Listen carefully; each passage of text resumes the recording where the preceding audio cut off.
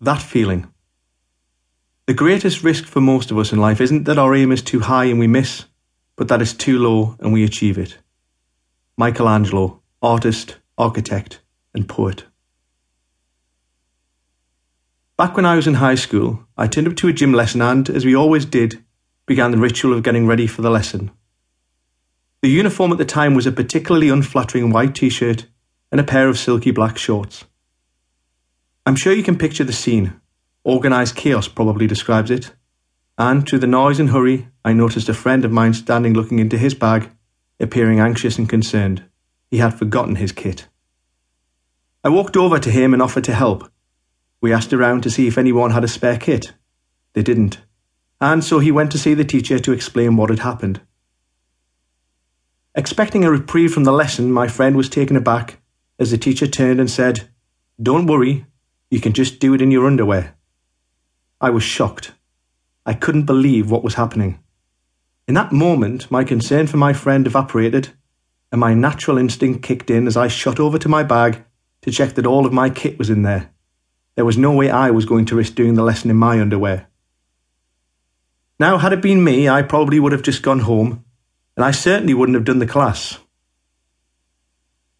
My friend, however, strode into the gym with all the confidence in the world. And whilst at first all of the kids in there laughed, by the end of the lesson he was the hero for having the courage and the confidence to do the lesson almost naked. For some time afterwards, I would often have a dream of turning up at gym class naked. Did you ever have a dream during which you turned up to a party, to school, or to work, naked? In that split second when you woke up, how did you feel? Scared? Excited? Vulnerable? These are the same feelings we get when we step out of our comfort zone and take risks. And the most successful people do this every day.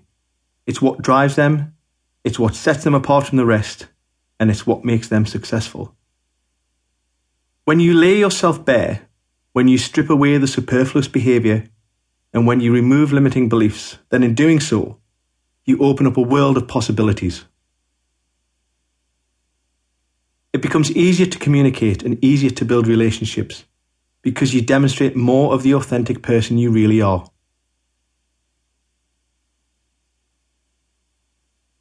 We all go through times when we feel we need to put up barriers or a facade in the hope that we become more credible, more believable, more worthy, more important. But the truth is that in building relationships of any sort, these behaviours don't contribute to the successful development of long-lasting relationships. At best, they hinder it, and at worst, they create relationships built on weak foundations that have no long-term sustainability. Successful selling, relationship development, and influencing are all about the manner in which we communicate. Let's face it, we all have to do this every day of our lives, whether personally or professionally, and the most successful people, the most successful communicators, influencers, and relationship builders are able to do so because they lay themselves bare. Fortunately, there is a pattern, a set of principles, and at its heart is the awareness for the need to strip away behaviour which doesn't contribute to success.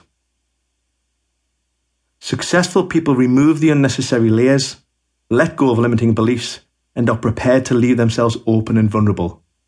They go naked.